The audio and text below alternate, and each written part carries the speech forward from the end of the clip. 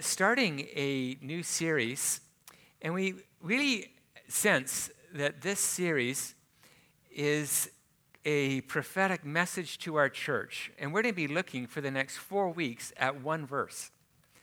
We think it's that big of a deal. And it just seems as though, as we prayed and thought about the fall, that what would God want us to give our attention to? And we focused on 2 Timothy chapter 1, verse 7. And so we're going to be spending a few weeks looking at this. And I'm really excited because I think that God's going to be speaking to us a fresh message on what it means to be His people and to live in the presence of God. I'm going to begin by setting it up, looking at the two previous verses, and then kind of the first part of verse 7. But let's jump into verse 5. So this book, 2 Timothy, is written to Timothy. Paul, the Apostle Paul, wrote the book, and he wanted to give a letter to Timothy, who he put in charge of a church that he had started previously. And so this is kind of a letter of encouragement to this guy named Timothy. This is what Paul says. I have been reminded of your sincere faith, which first lived in your grandmother Lois and in your mother Eunice, and I am persuaded now lives in you also. So what does Paul value in Timothy? It's this idea of a sincere faith. Now, if you are familiar with Western culture, I think especially here in Vancouver, there is something that's a really big deal for us, and it's called authenticity. And there's nothing more abhorrent if you're a Vancouverite than somebody who would not be authentic.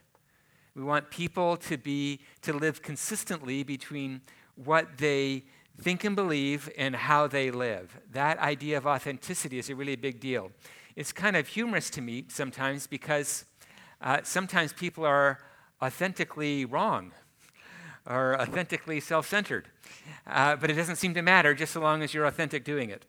But what we find about Timothy is not only is he authentic, but he's authentic about his faith in Jesus Christ. And what he has founded his life on is a belief in the life-saving work of Jesus. So that's outstanding. Then Paul goes on to say this in the next verse, verse 6. For this reason, since you have such a sincere faith, I remind you to fan into flame the gift of God. Now, what is that talking about? I think that what Paul is saying is use your faith to stir up this gift of God. Now, the word for gift there is charisma, which means the grace of God. It's the empowering presence of God to enable you to love others. So since you have this sincere faith, use this faith to stir up the grace of God in your life that enables you to love others. That's what I'm recommending that you do.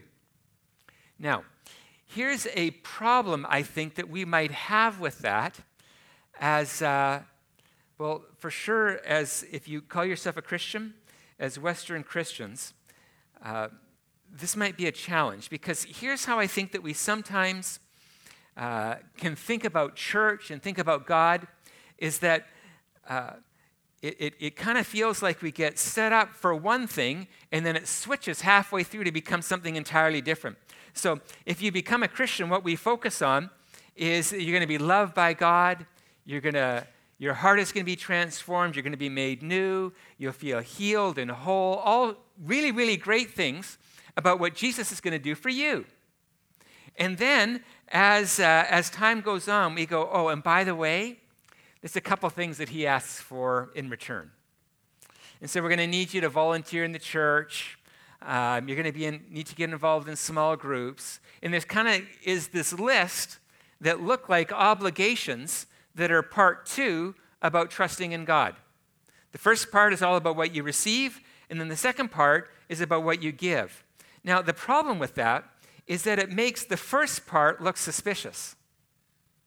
Like, was this whole thing just a setup to get me to do stuff in the church to kind of keep, the religious institution going? And so you were kind to me at the front end, but really what was really going on is you needed more volunteers for kids' church. and we need to keep the machine running. And so we give you stuff on the front end so that you have to feel obligated to pay back and to do a bunch of volunteering for us. And it can feel as though there's kind of two sides to this idea of Christianity. The receiving side, but kind of sets us up for what's really going on, and that we're really just trying to keep everything running, and we need more people involved in it. And somehow it's going to help our own egos by having a bigger church or something, or whatever it is. In our church, we have this thing called the discipleship path. And it's a way that we help you find and follow Jesus. And so we call it the 3 E's. So you engage in discovering who God is. Then as you trust in him, you then are established in your faith. That's what Transformations is all about. Really highly recommend you go there. And then after you're established in your faith, then you are equipped and empowered to go and tell others about Jesus and to keep everything going. And so it kind of sounds like the whole point was to use you. And lots of people are very embittered with the church because they think that they're just being used by some institution to keep it all running. So verse 7, which is the main verse we're going to be focusing on, helps us understand how these two different parts of Christianity, the receiving and the giving, actually come together in a very beautiful way. Now, I'm going to be using a different translation of the Bible. This is 2 Timothy chapter 1, verse 7, but it's written by a New Testament scholar called Gordon Fee. He was my professor a number of years ago, and I liked how he wrote it, so this is what we're going to be using. If you want to look at your regular thing, you can just go on your phone. For when God gave us his Spirit, it was not timidity that we received, but power, love, and self-discipline. So when we receive God's Spirit by faith, we don't get a spirit of fear. We get a spirit that builds in us faith and power and love and discipline. So this idea of timidity, another word for timidity would be fear. Another would be cowardice in battle. That when things get really hard, you just pull away and withdraw.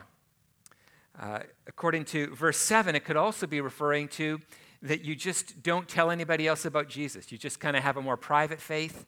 It's just between you and God, and you don't let anybody else know about it. But here's the point.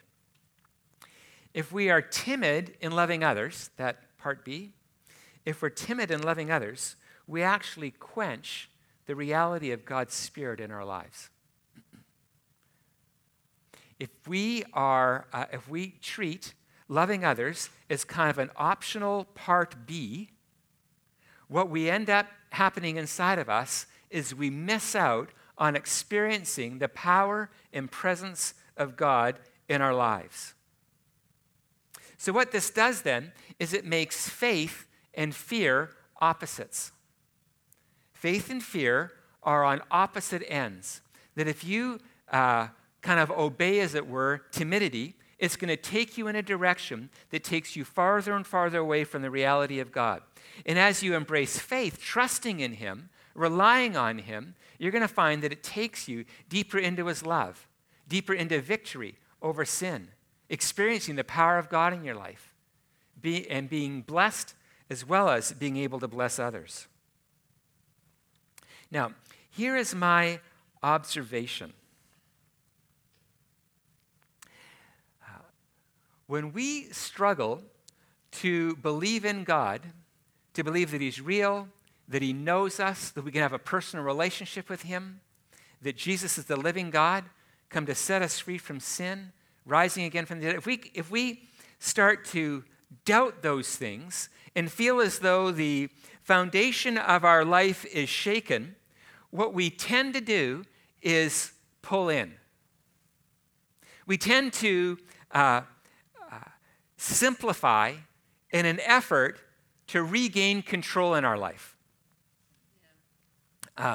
What we imagine is that fear means that we're out of control. There's too much going on. I can't manage it.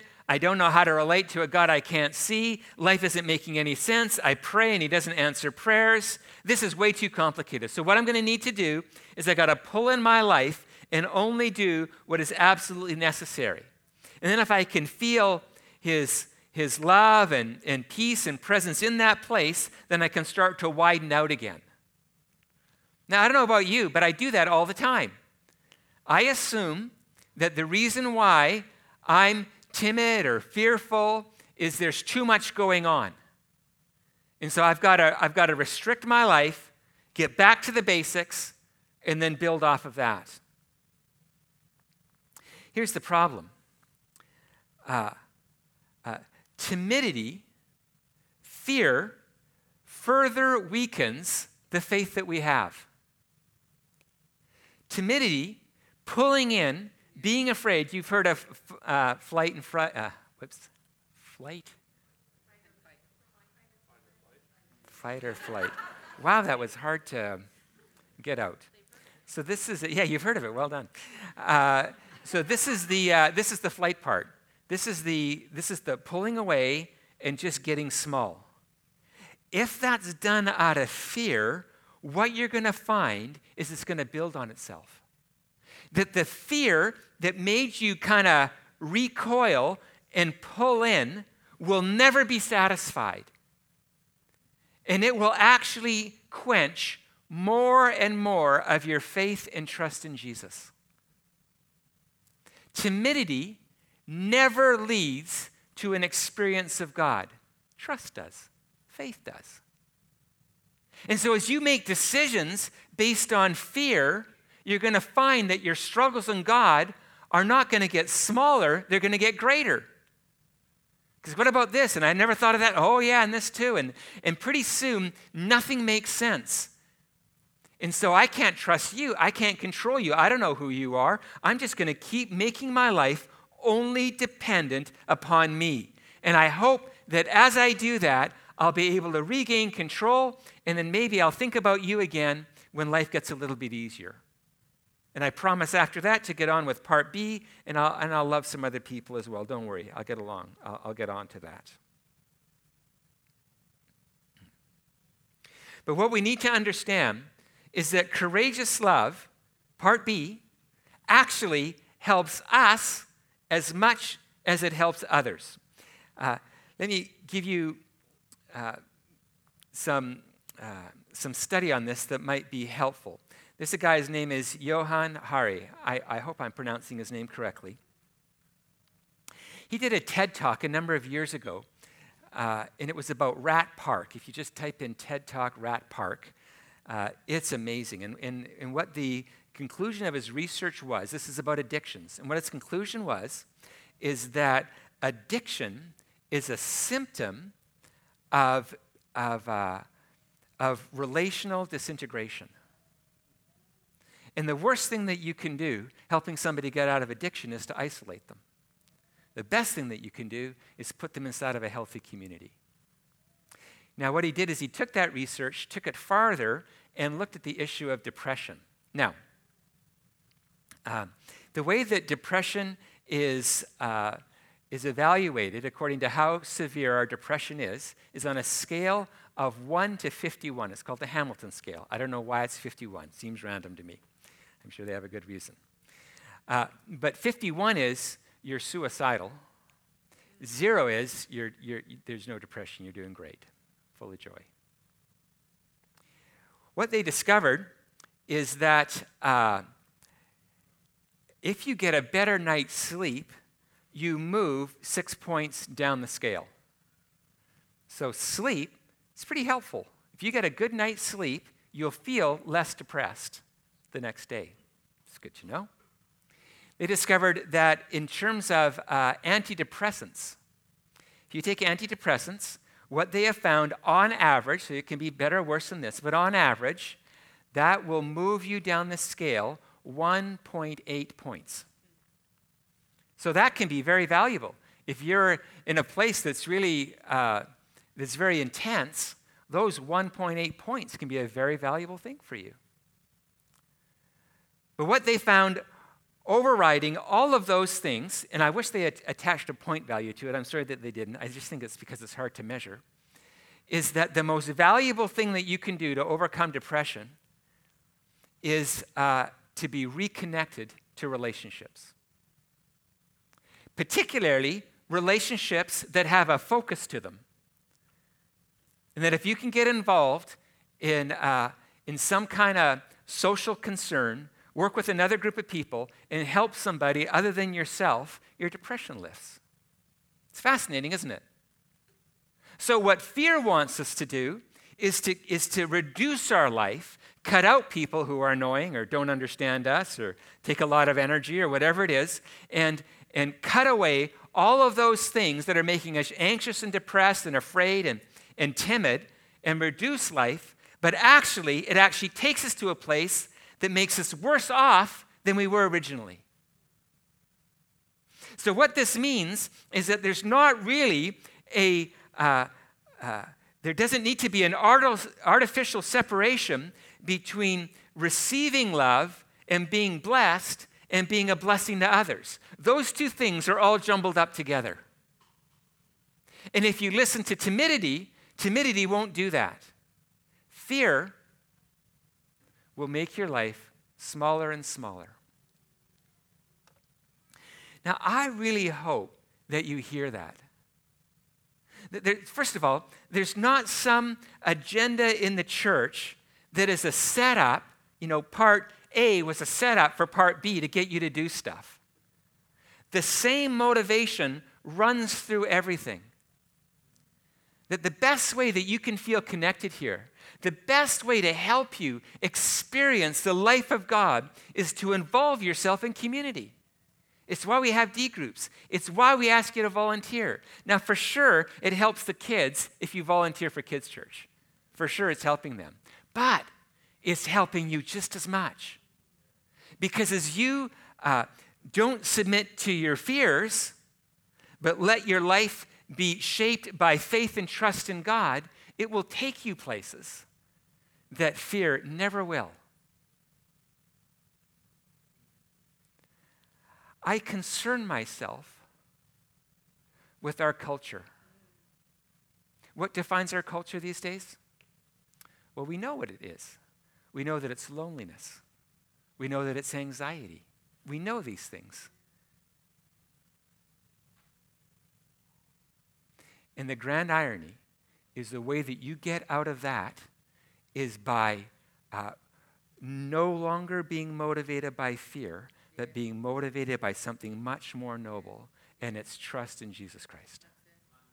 And that's going to take you places out of your fear, that's going to get you experiencing the life that you've wanted. And along the way, a whole lot of people are going to be blessed, not just you. So, what does courage then look like? If timidity is our enemy, and so what is sincere faith, it's going to move us into relationship and connection and love and these kinds of things. What does it look like? It does not look like courage, does not look like bravado. If you're going to go into your workplace and you're no longer going to be timid there, it doesn't look like being big and loud. That's just the fight instead of the flight. It's driven by the same fear. People who are really loud, it might be your personality, God bless you. But people who are really loud can be compensating for their insecurity as much as the timid person is.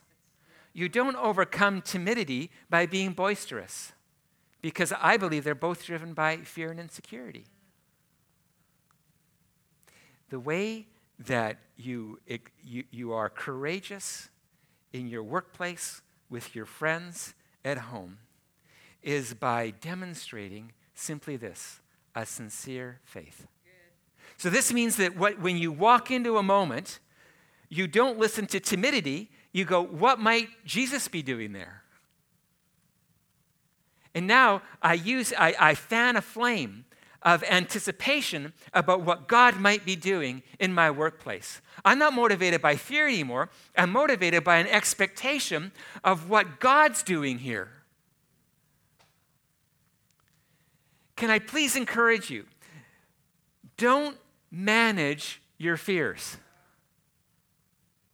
Because the more you focus on them, the more they will consume you.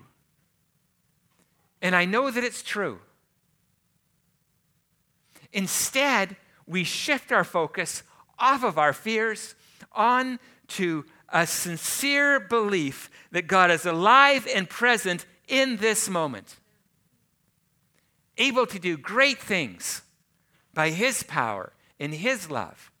And I get to be a participant in that.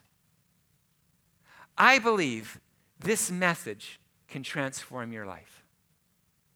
As your focus shifts off of what you're afraid of and onto what is God doing in this moment. What do I see about Him as opposed to what do I see about my fears?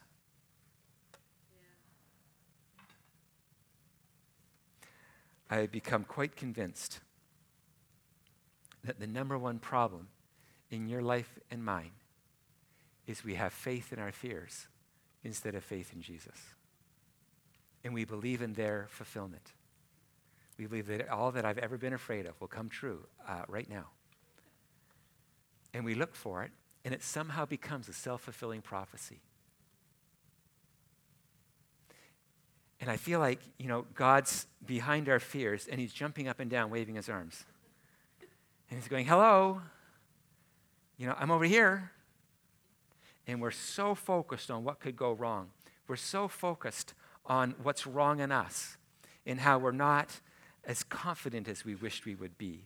And I do a fair amount of public speaking, kind of comes with the job. And I'll tell you what I think about. If I'm preparing a sermon and I think about me, I'm lost. I feel the anxiety just swallowing me up. I go, Greg, you're not very animated, you're not very outgoing, you can't even say, fight, and I can't even say it. It's become a thing. And you stumble over your words, and you should be more profound, and you've not worked very hard on honing your Greek and Hebrew lately. And the more I think about me, I go, oh yeah, that's really true. Oh, I never even thought of that one. And as I think about me, my world gets super small. And my only way out is not to conquer my fears. That is not my way out. Can you please hear that? Is I should work on, my pronunciation. And then I should work on being more animated. And then I should do even more study because it wasn't enough. It's never enough. All that does is spiral me deeper and deeper into my fears. Here's what gets me out. I think about you and Him. And I think about how good He is and how much He loves you. And as I meditate on who He is and what He thinks about you, I'm delivered from my fears accidentally. I'm not even trying to be delivered from my fears. But I don't have time for my fears because I'm thinking about how great He is and what He wants to tell all of you. And now I lose my self-consciousness, and now I can be engaged in being your servant. And then in being your servant, I get set free from all of my fears. It's a 2-for-1 deal. I'm not even trying to get set free, and I get set free because I'm thinking about you and Him. And so here's what troubles me, about what sometimes you and I do. We call it therapy. And what is that therapy? It's not all therapy. I am not dissing therapy. I've gone to counseling probably more than you. So I'm not dissing it. But I know that there's different kinds. And there's one kind of therapy that sends you down a rabbit hole of introspection that magnifies your fears and makes God very, very small. And that's not helpful. And the way that you get set free is by looking up, not looking in. Timidity is always about looking in. I'm never competent for the moment. Faith is always about looking up. He is always more than capable to do what needs to be done in any given moment. Can you say amen to that? So in conclusion, where are you timid? Where are you timid? For some of you, it's kind of like, where am I not? I get that. I think I fall more in that camp. I can always find a way to be insecure. It's magic, really. So where are you timid? Where are you timid? There's a place, I'm not, because it's being recorded, I'm not saying it out loud, but there's a place that whenever I think about this place, fear wells up inside of me. I get tongue-tied, I feel insecure, I'm managing. Where do you feel timid? When someone asks if you're a Christian or what you believe, does timidity wash over you? Where do you get timid? Let me ask you a follow-up question. What would you do if you weren't afraid? If fear wasn't part of the equation, if fear management wasn't part of the equation, what would you do in that exact moment? If you were just fearless, you just didn't really care about your own performance or whether you're going to be liked or not or whatever it is that you'll be timid about. What would you do if you weren't afraid? As faith guides us, instead of fear, we experience the power, the love, and the self-discipline that we've always longed for. Not because we conquered our fears, it's because we exalted our faith in Jesus Christ. And we fanned that flame, and we focused on that instead of overcoming what's wrong. William Booth is the founder of the Salvation Army, just an amazing organization that doesn't only have churches, but they also do great humanitarian work. Very impressive. This is what he says. The tendency of fire is to go out. Watch the fire on the altar of your heart. In closing, can I encourage you with 2 words? Fan faith. Yeah. Fan faith. Don't fan your timidity. That quenches the presence and power of the Holy Spirit. Fan faith. In a moment, believe what God wants to do in that moment. Look at what He's doing. And you'll find your fears will find their rightful place in your heart. And you'll be set free to walk in His grace. Let's pray. Father, I thank you. I thank you that we don't have to be tricky. That we don't have to be really clever in figuring out all that was wrong in our childhood and remedy all that was all of our insecurities. And I thank you that you never set us up to use us. That you never do that. There's never a part A and a part B where the first part was just sucking us in so that you could use us for your purposes. Through and through your love. And so we trust, whether we're just resting in your mercy or we're moving in your grace, it's all about setting us free and experiencing your presence in our lives. And so, Father, would you now give us the courage to fan faith, to not listen to our timidity, but to fan faith. And I'm excited to see what you're going to be doing in and through us in this fall as we make that choice.